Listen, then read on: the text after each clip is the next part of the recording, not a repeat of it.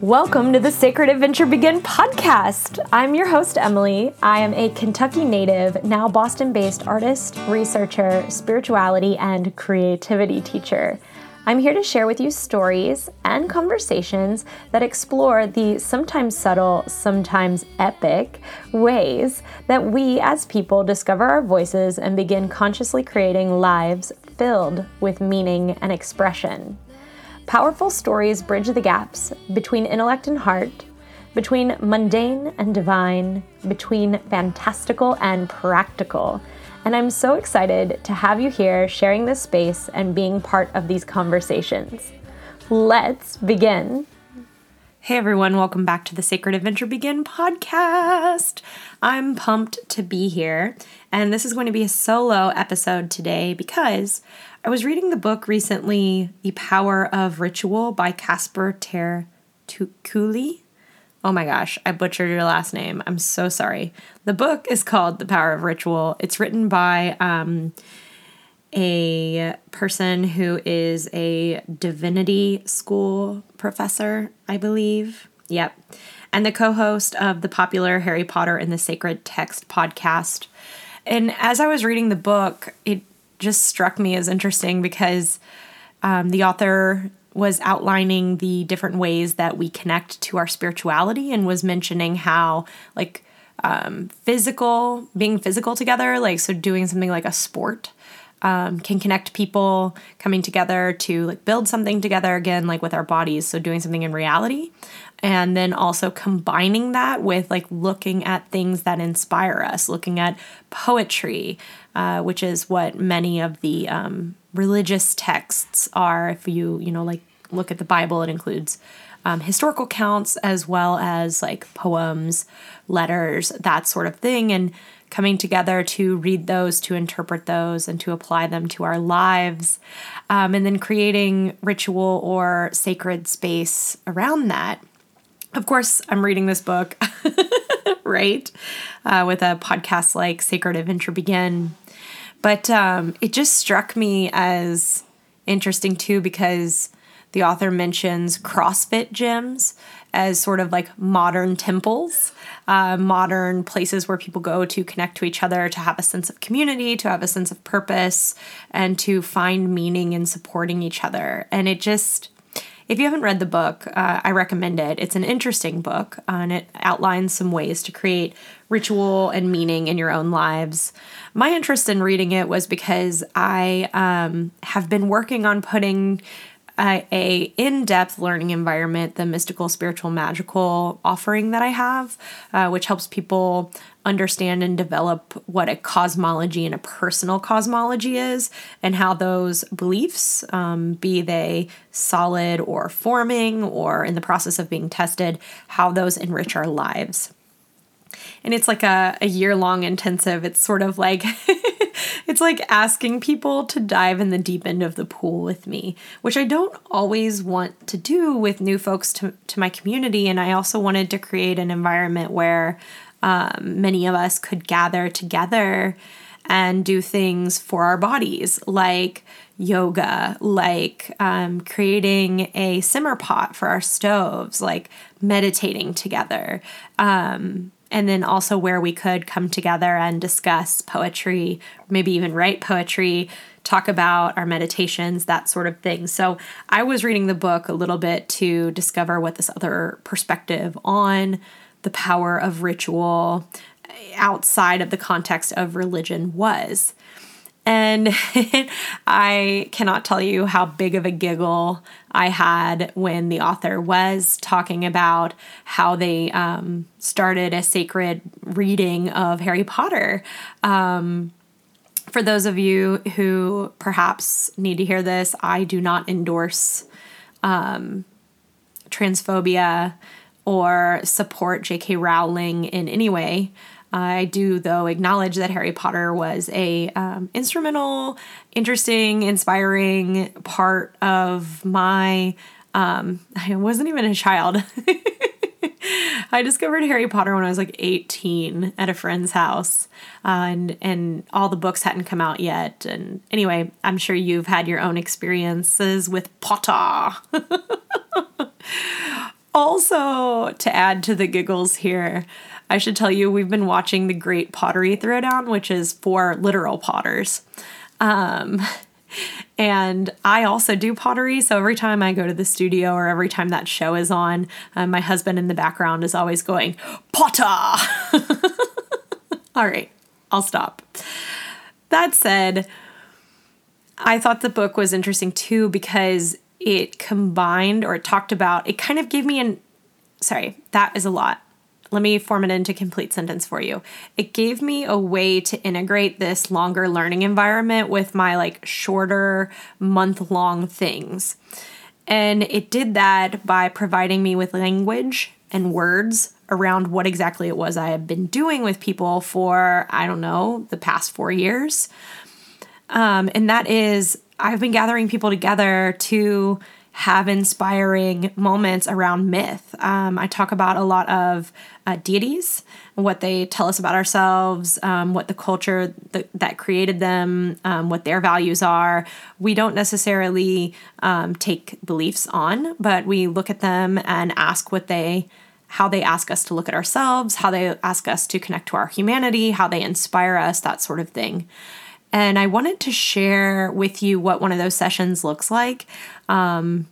This month in March, partially inspired by the writing of this book, I finally put together a kind of a learning environment and academy that combines all these things. It's a sacred text reading. We call that a reflect and connect, which is what you're going to hear today, along with community shares and also mentoring and mentorship, which is the part that I'm particularly excited about because I deeply miss being in the classroom with actual live students, at least teaching art, talking to each one about their personal voice.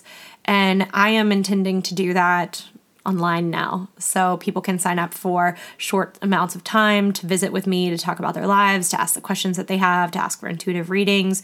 They're going to get access to me directly every month, which hasn't been something that I have necessarily had in a smaller investment environment like this. So I'm pumped about it. I'm pumped about serving a larger community. I'm pumped about all the parts of it, and really excited just to be present with it and experiment with it. So I wanted to share the reflect and connect with you. This month we are talking about our passions, and we're using the myth, the story, the bedtime story of Snow White to start dipping into that concept and to start sort of reading more deeply into that. And here that is. Hello, everyone, and welcome to our Reflect and Connect. I am so glad to see you here today and to be with you. Today we are in the month of March. I had to pause for a minute there. And we're thinking about our passions and the things that really light us up in life. I thought we could start this reflect and connect with a fairy tale or a cultural myth that has a little bit more than meets the eye, and one that we're all familiar with, which is Snow White. So I thought we could start with a translation of the beginning of the Grimm fairy tale, and it goes a little something like this. Once upon a time in midwinter, when the snowflakes were falling like feathers from heaven, a queen sat sewing at her window, which had a frame of black ebony wood. As she sewed, she looked up at the snow and pricked her finger with her needle. 3 drops of blood fell onto the snow. The red on the white looked so beautiful that she thought to herself, if only I had a child as white as snow, as red as blood, and as black as the wood in this frame. Soon afterward, she had a little daughter who was as white as snow, as red as blood, and as black as ebony wood, and therefore they called her Little Snow White. And as soon as the child was born, the queen died. So I'm going to pause from the translation there and just summarize the story for most of us. So what we start with, number one, is this beautiful child who was desired and wanted being born into the world, and then the mother creator figure dying immediately, which is curious and interesting if I can go ahead and just jump right into a deeper meaning for us. Like, for how many of us is the creator ultimately an unknown creator?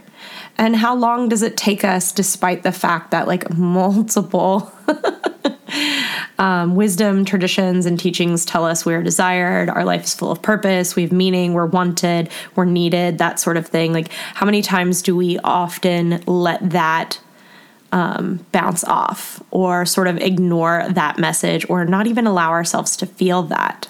So we have a story that is starting deeply in that, like in this manifestation of this beautiful child, this beautiful thing, and then the ultimate disconnection from that creator once the act of creation has occurred. So we all know Snow White's father goes on to marry another woman who becomes the evil queen. I love evil queens in Disney fairy tales. And if you all haven't seen yet Disenchanted, I mean, obviously watch Enchanted, but also watch Disenchanted. It's hilarious because the like protagonist becomes the evil queen. So much fun. So much fun. Anyway, so we have a second mother, not the creator, the nurturer, the one that brings the child up in the world, that is essentially a jealous and destructive force who possesses a reflective mirror that always tells her the truth, that cannot lie to her. So this character sends Snow White with her huntsman, instructs him to kill her. He takes her out into the woods, decides like he can't kill such a beautiful thing, comes back, lies to the queen. She finds out from the mirror that Snow White, actually having been abandoned in the forest, has found her way through the forest, through the mountains, to a cottage where there are 7 dwarves who are taking care of her, which is also interesting. And I also think in the Disney fairy tale, which is not in the original Grimm fairy tale, if we have time at the end, I'll read the entire Grimm fairy tale to you, the translation of it. And there are links in this that show you where that translation came from, in case you want to look that up and like get a second translation, that sort of thing. But yeah, so Disney's genius here is that they name the dwarves, the place that Snow White, the protagonist of this story, and somebody that we could sort of like relate to as us, finds her saviors in, her initial sort of home, her initial place of rest and care, and they are all named after body functions and emotions. Sneezy, dopey, happy. All of them are named after the things that are often like subconscious elements of our awareness. And it's interesting that when Snow White, who could be said to be our awareness in this story, takes retreat there with them. It's also curious to me and beautiful and interesting that they work underground, right? They exist in a place that is like subsurface. Anyways, in the Grimm story, there are multiple trials. Like the queen comes multiple times to try to kill Snow White, essentially, to try and make her no longer in competition with Snow White for the regency, for beauty, for the things that we value in women. And finally, she does succeed. In the Disney story, it's just the single apple that gets her. And so what we have then is Snow White falls into a death-like sleep, and the dwarves can't stand to not keep her around. She's so beautiful. She's not decaying. So they put her in a glass coffin.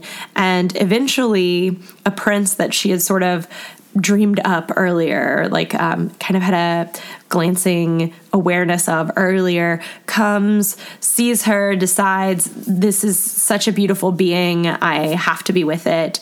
And when he kisses her in the Disney movie, that's when she wakes up and marries him, and they ride off into the sunset. In the Grimm story, as we all know, it's a little darker, but he decides to take her in the coffin, and as he's having his men carry the coffin away, her body falls out, and the piece of apple that is lodged in her throat, that is keeping her asleep, this magic apple, falls out, and she wakes up, and they get married, and they invite the queen to their wedding, the evil queen to their wedding, and they have her dance until she dies, which is intense and also interesting.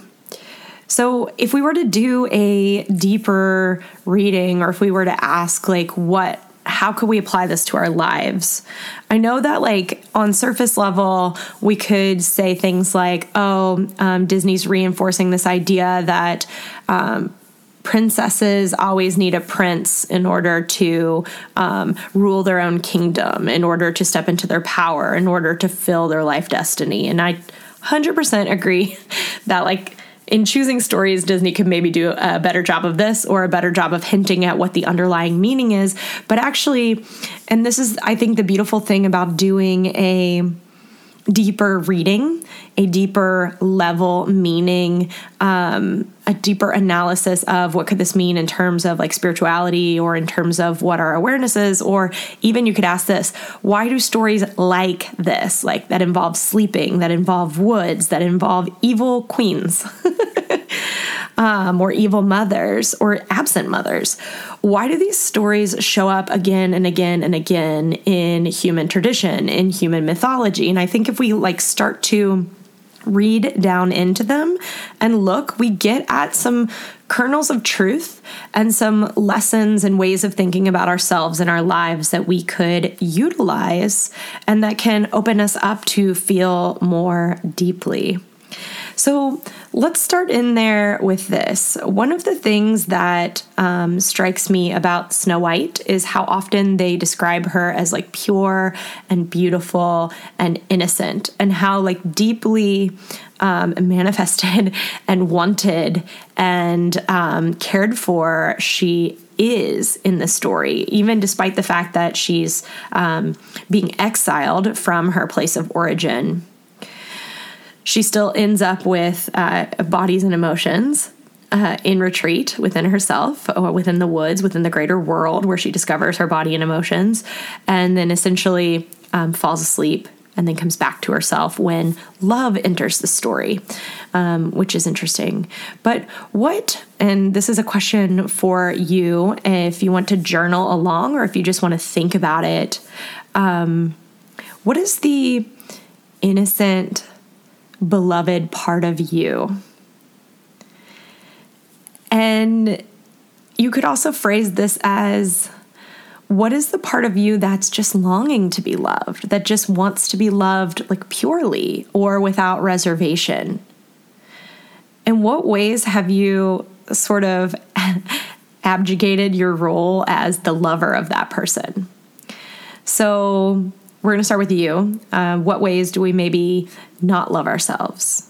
What ways do we maybe push away our innate goodness? Okay, so in what ways essentially do we become the evil queen? And one way you could look at this, and I was thinking about this earlier when I mentioned that you have the role of a creator mother who is unknowable because she is gone the second Snow White comes into the world. And then we have the role of the nurturer, which turns out to be, like I said, a very antagonistic role in this story. But as awarenesses growing up, what ways, when we separate from all-knowing, all-being, infinite existence to become the singularity that is us, what ways do we step into a world that nurtures us both well and also poorly? What ways do we absorb from the world? What ways and things do we absorb from the world that are antagonistic to us? Essentially, the question here is, what ways do we learn to dislike ourselves? What ways do we learn to judge ourselves and also others? And it's interesting, too, that for me, when I read this, I very much see the evil queen, the stepmother, the evil stepmother, as a character that is representing our shadow self, or the part of us that we reject, because she has that element of rejection, and also because when we're sort of coming into awareness and we're not completely in control of her, she is running the show. She is running the kingdom. She has access to the mirror of truth. Like she sort of is that like part of us that is essentially bringing about our reality. And like I said, running the show, maybe from the shadows, but definitely running the show. And it's interesting, again, if you read into the Grimm story, the multiple ways that she tries to sort of get rid of Snow White. Also, I think we could read some significance into. She gives her a comb. She tries all sorts of things before landing on the apple. It is also interesting to me, too, that when those things are removed from the body of Snow White, she comes back to herself. I'm just going to let you like take that in for a second. So like, what do we absorb from our community that does harm to us, that separates us from our awareness, that puts us into like a sleep? And then knowing that that never is part of our true selves, how does, or how can we have that removed from us? How can we separate that from ourselves eventually and come back to our true self? Yeah, that's a big one. So another question for you could be, what do we accept from the universe that seems maybe even good at first, and then we find out that it's not, that it's doing us harm? And examples of this could extend all the way into having subconscious beliefs, like white supremacy kind of thing, or even having subconscious belief that you are not enough. And how does that prevent you from going places or doing things or doing what you want to do or following your dreams or really listening to your spirit in that way? The other question that I have for you in this story, there's multiple interventions in the Grimm story. So the dwarves come home, they pull the cursed comb out of Snow White's hair. She wakes back up. The prince in the Disney story finds her in all her beauty in a glass coffin in the woods and jostles her, gives her a kiss. That kiss wakes her up. But what ways can we combat the evil queen in ourselves? What interventions do we have available to us, both from within us, like the dwarves, like our emotional health, our body health, our body care, but also maybe even like things that get introduced to us from the outside world. And I like to see the prince not as a love interest, as in like another person that we fall in love with, but as a passionate thing that holds our interest and that we can be completely in love with and devoted to. And this could be something like the pursuit of truth. This could be something like the pursuit of beauty if you're an artist. This could be something like nurturing if you love to cook for your family. This could be, you can see where this is going, but this this could be anything. This could be like a love of science and a desire to prove and know and test. But what are the things that your soul is lit up by, that your heart is open to, that you are absolutely in love with? And we can also say this too, that is attracted back to you, that is affirming to you. And take a second just to sort of think about that. And I have a couple more questions to maybe help us go a little bit deeper here. So if you're journaling with this, it's great to hear the question, hit pause, write it in your journal. It's also cool to just sort of think about these things. So the first question, if I was having you journal with me, is what is the innocent you? What is the desired you? What is the soul you? And what experiences in your life have shut down or attacked this part of you or made you feel not worthy? The next thing is, if we look at the huntsman, what are the protecting agents that have arrived and helped you along your journey? And this could be a big one. What is the metaphor of the woods and the cabin in the woods and the dwarves? What does that like mean to you? What does that feel like to you? What does that look like in your life? And I love the quote in the Grimm story that they also included in the Disney one, which is so beautiful even in death, that the dwarves made this beautiful like coffin for her so they could still see her, so she could still be part of their lives. And so like, what sort of like innocent dreams, what sort of parts of you have you never fully let go of? So sometimes some of us also move away from the things that we desire. Maybe we were growing up and we loved, I don't know, collecting crystals. And then we learned that that was silly, or we had someone in our life tell us that's not okay, or that makes us weird, or whatever. So we stopped doing it. What are those things? What are those innocent loves, those innocent attractions that you've never fully let go of? And where is the space within yourself, within your psyche, that you sort of keep those things enshrined in? For example, if you grew up wanting to be an astronaut, where does that desire and love of space and maybe even rockets exist within you now? Like maybe you just like smash Discovery Channel shows on space travel. Like what is that for you? And which of these sort of dreams, these sort of innocent selves, these things that we desire, which of them would you benefit from reawakening in your life? That's a big one, right?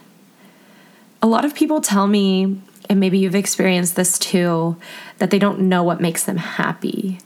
There's nothing that gives them passion. And this is one of those places that you can start sort of mining this information from. So where do you in your life feel like there is something or someone that ignites your imagination, that lights you up with energy, that inspires you to become more aware and to do some learning?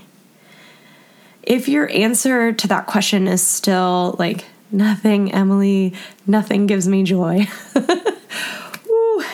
Number one, I love you and you're not alone. And number two, there are so many ways to get help out there that I highly encourage you to head over there. But one of the ways that I also recommend, obviously, I'm a big fan of therapy. I don't know if you all have noticed that. Definitely see a therapist, see someone, make sure that what you're going through isn't also chemical and can't be helped in that way or through another form of therapy.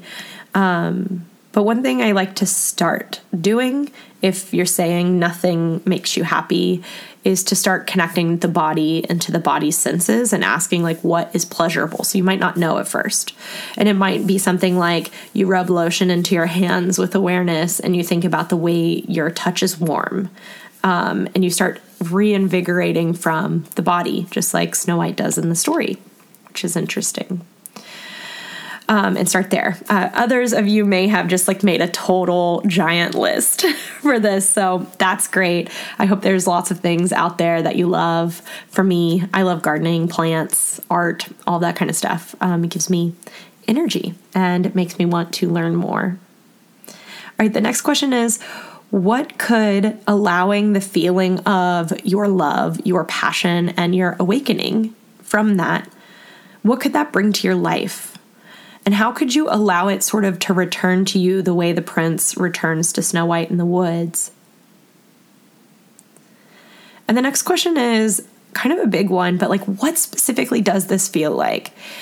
And if you're just listening, if you're not writing, great. But give me some like good, juicy words, and I'll give you a few of mine. And the reason I'm having you do this is so that we have, as a group, a pausing moment to allow that feeling to come in and to use words to describe our feelings. So I'll give you an example. I love flowers and I've been doing a lot of art, like pottery, that is making vessels that will hold flowers well, or in interesting and new ways, or allow them to be supported from the vessel itself, not just like the dollar vase that you can get from the dollar store. And then I've also been putting impressions of flowers into the clay so that it has all of these like connections to flowers. And I tell you what, like plants are so interesting to me. And I've actually been considering either taking a like botany course at a local university, like auditing it, because I have 2 masters. I don't want to go back to school right now. But I've also been considering taking flower arranging classes at a local like college for flower arrangers, which is like absolutely brilliant, and I love it. And I've been thinking about doing both. So when I'm feeling that way, I feel like elated. There's something sort of warm in my heart. I feel it in my neck. I sort of feel a warmth and an energy, like a bouncing kind of excitement. Maybe you can hear it in my voice when I talk about flower arranging classes. And I can tell you that the evil queen for me would be the part of me that is like, why are you going to waste money on this? Flowers are so expensive. You're going to spend a bunch of time on this. You're going to get really into it and get obsessed with it. And like, it's not going to make you any money. Like that would be the evil queen voice that happens in my head when I go to approach these sorts of things. So then how does uniting with the passion, how does Snow White and the prince coming together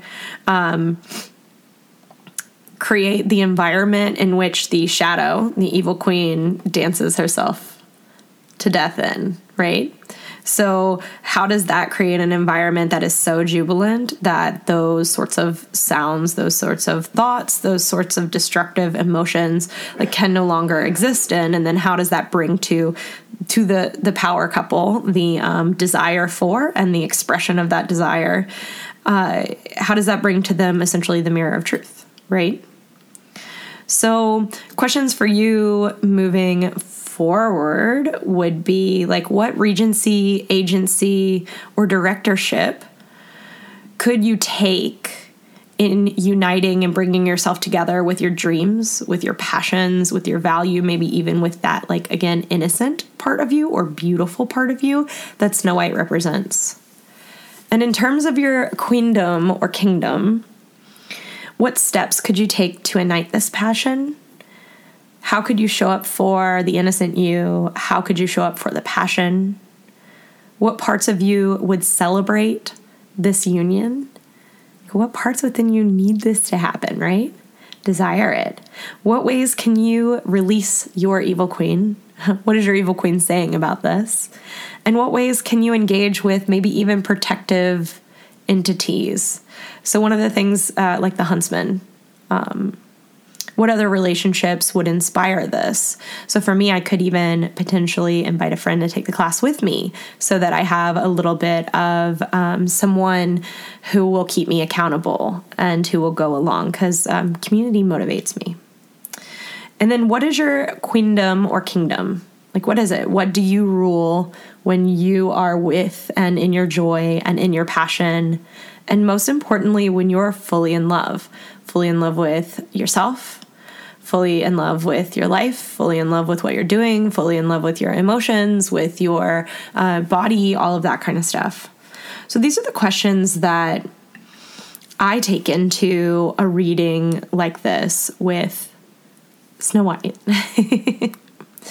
And if you wanted to walk away from this discussion, maybe with a little more sort of questions and with a new way of approaching either like watching the Disney film or reading it in the Grimm or one of the Grimm translations, a couple other questions I have for you to consider are this.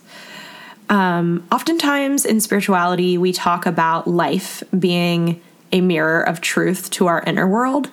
So the experiences that we have outside of us are a mirror to the experiences we're having inside us, and vice versa. And so what does this mean for us when we read the story? Like, who has the mirror? How is it being used? That sort of thing.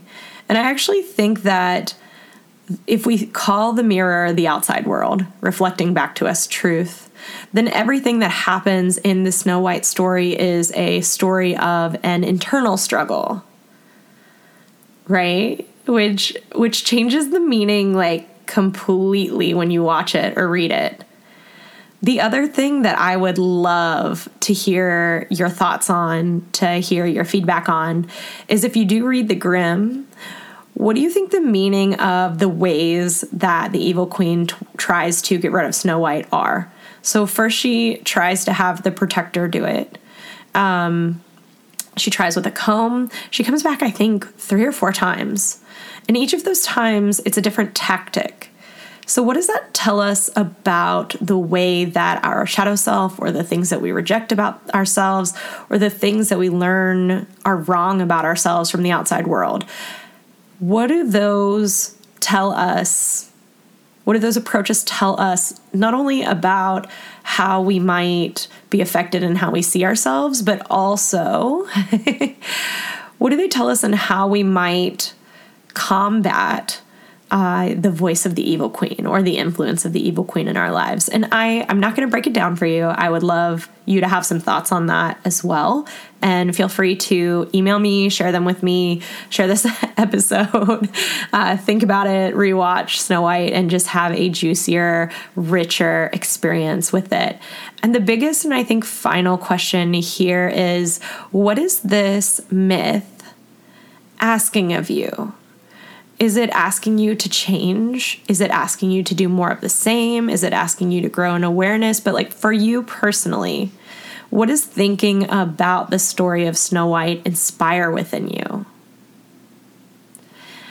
So, if you want to go really, really far into this, I also recommend doing like an inner child practice. Maybe write your Snow White self a letter of love, a letter where you take on the role of the prince, the person who is saying, yes, I'm here. I want to be with you. You're my awareness. You're the things that are beautiful about me, and I am going to choose to empower you. So that is what I have for today. If you are in the Getting Into It learning community, there will be a place for you to post your responses about this. If you're not and you're interested, that'll be linked in the show notes too. Thank you so much for being here, and I hope you enjoyed this reading and this reflection. Since we do have a few minutes, I'm going to read you the original story.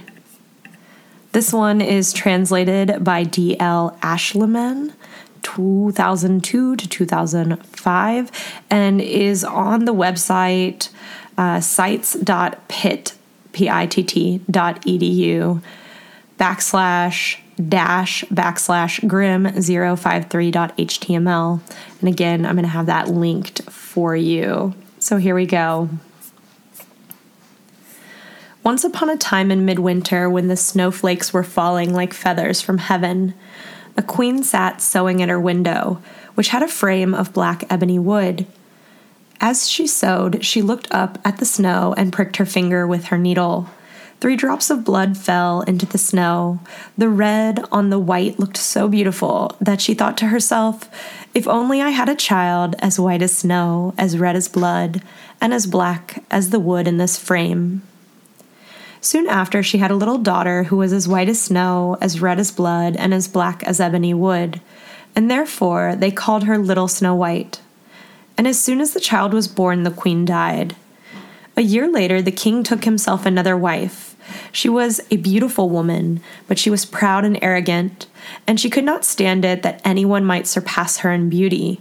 She had a magic mirror, and every morning she stood before it, looking at herself and said, Mirror, mirror on the wall, who in the land is fairest of all?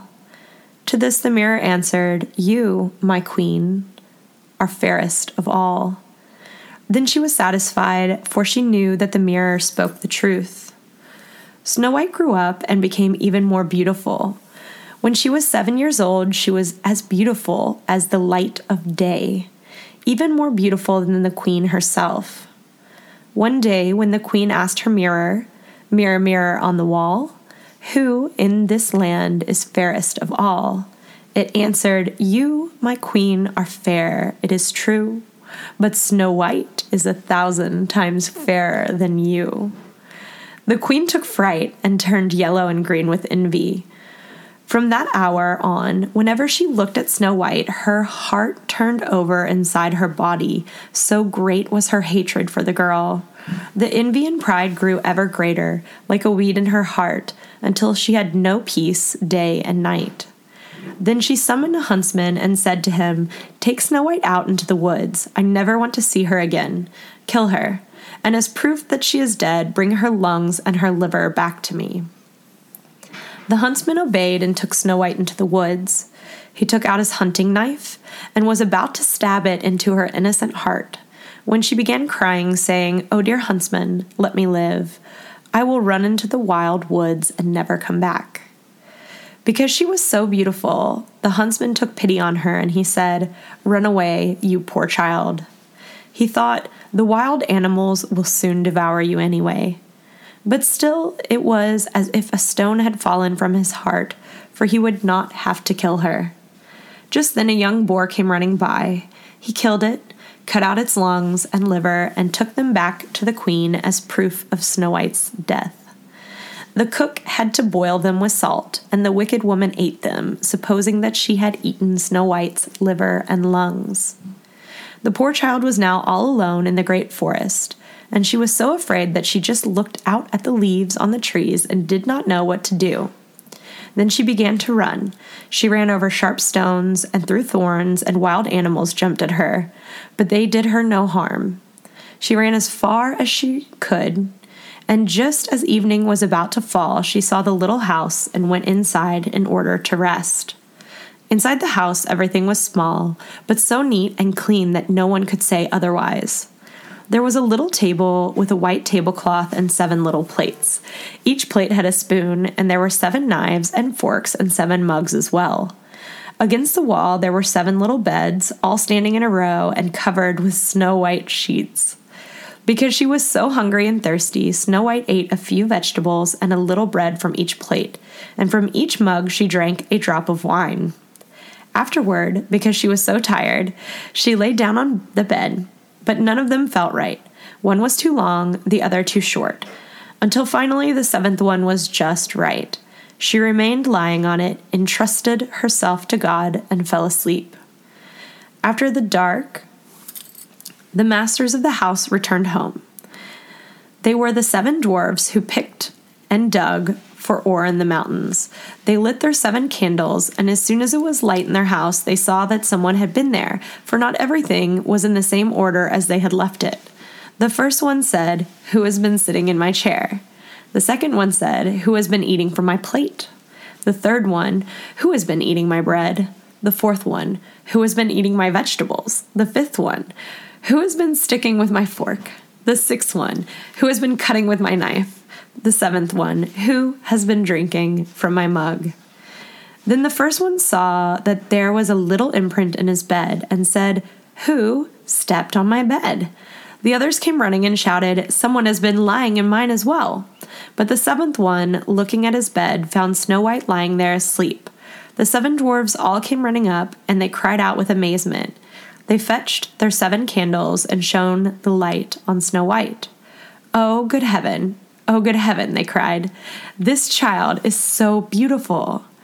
They were so happy that they did not wake her up, but let her continue to sleep there in the bed. The 7th dwarf had to sleep with his companions 1 hour with each one, and then the night was done. The next morning, Snow White woke up, and she saw the 7 dwarfs, and she was frightened. But they were friendly and asked, "What is your name?" "My name is Snow White," she answered. "How did you find your way to our house?" the dwarves asked further. Then she told them that her stepmother had tried to kill her, and the huntsman had spared her, and that she had run the entire day, finally coming to their house. The dwarves said, "If you will keep house for us, and cook, make beds, wash, sew, and knit, and keep everything clean and orderly, then you can stay with us, and you shall have everything that you want." "Yes," said Snow White, "with all my heart." So she kept house for them. Every morning they went into the mountains looking for ore and gold, and in the evening they came back home. Their meals were ready. During the day, the girl was alone. The good dwarves warned her, saying, "Be careful about your stepmother. She will soon know that you are here. Do not let anyone in." Now the queen, believing that she had eaten Snow White's lungs and liver, could only think that she was again the first and most beautiful woman of all. She stepped before her mirror and said, "Mirror, mirror on the wall, Who in this land is fairest of all?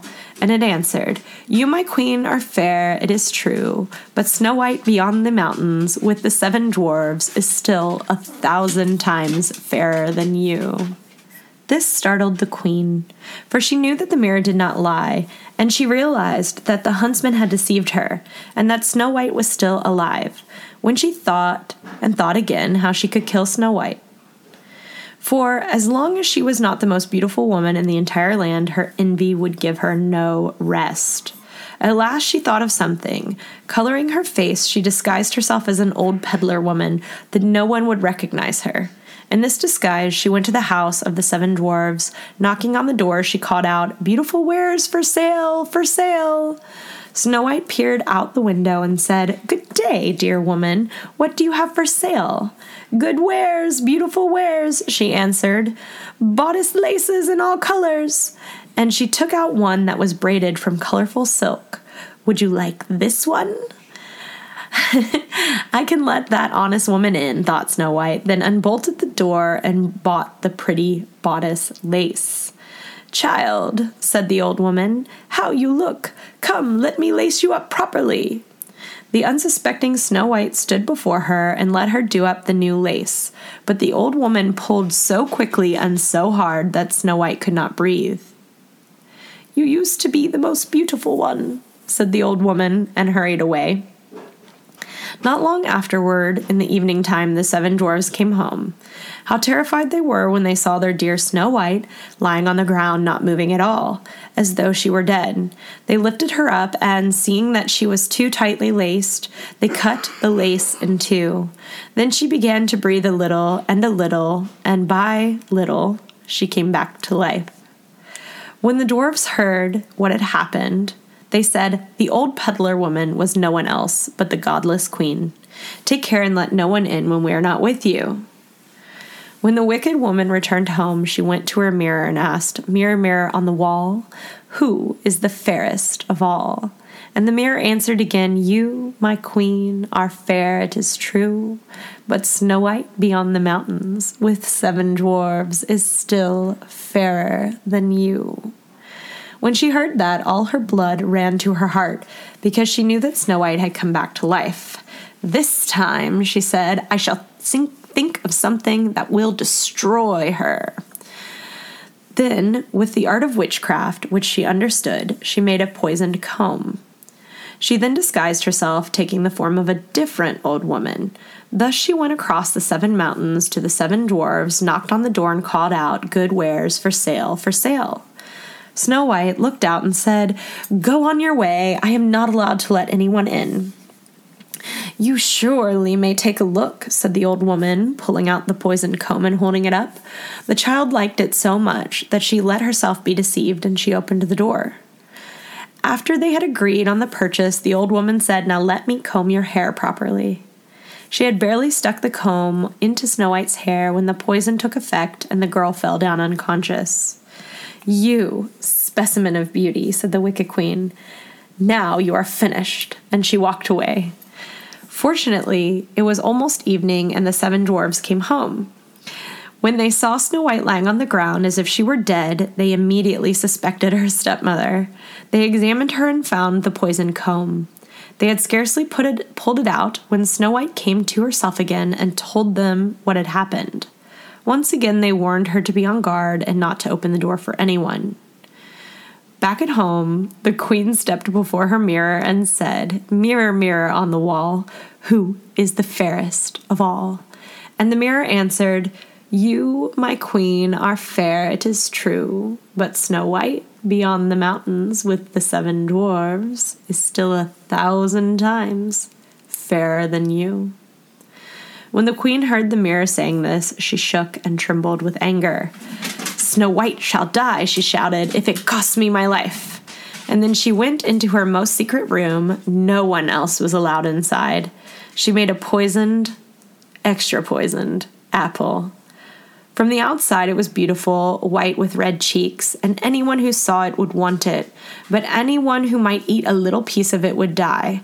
Then, coloring her face, she disguised herself as a peasant woman, and thus went across the 7 mountains to the 7 dwarves. She knocked on the door.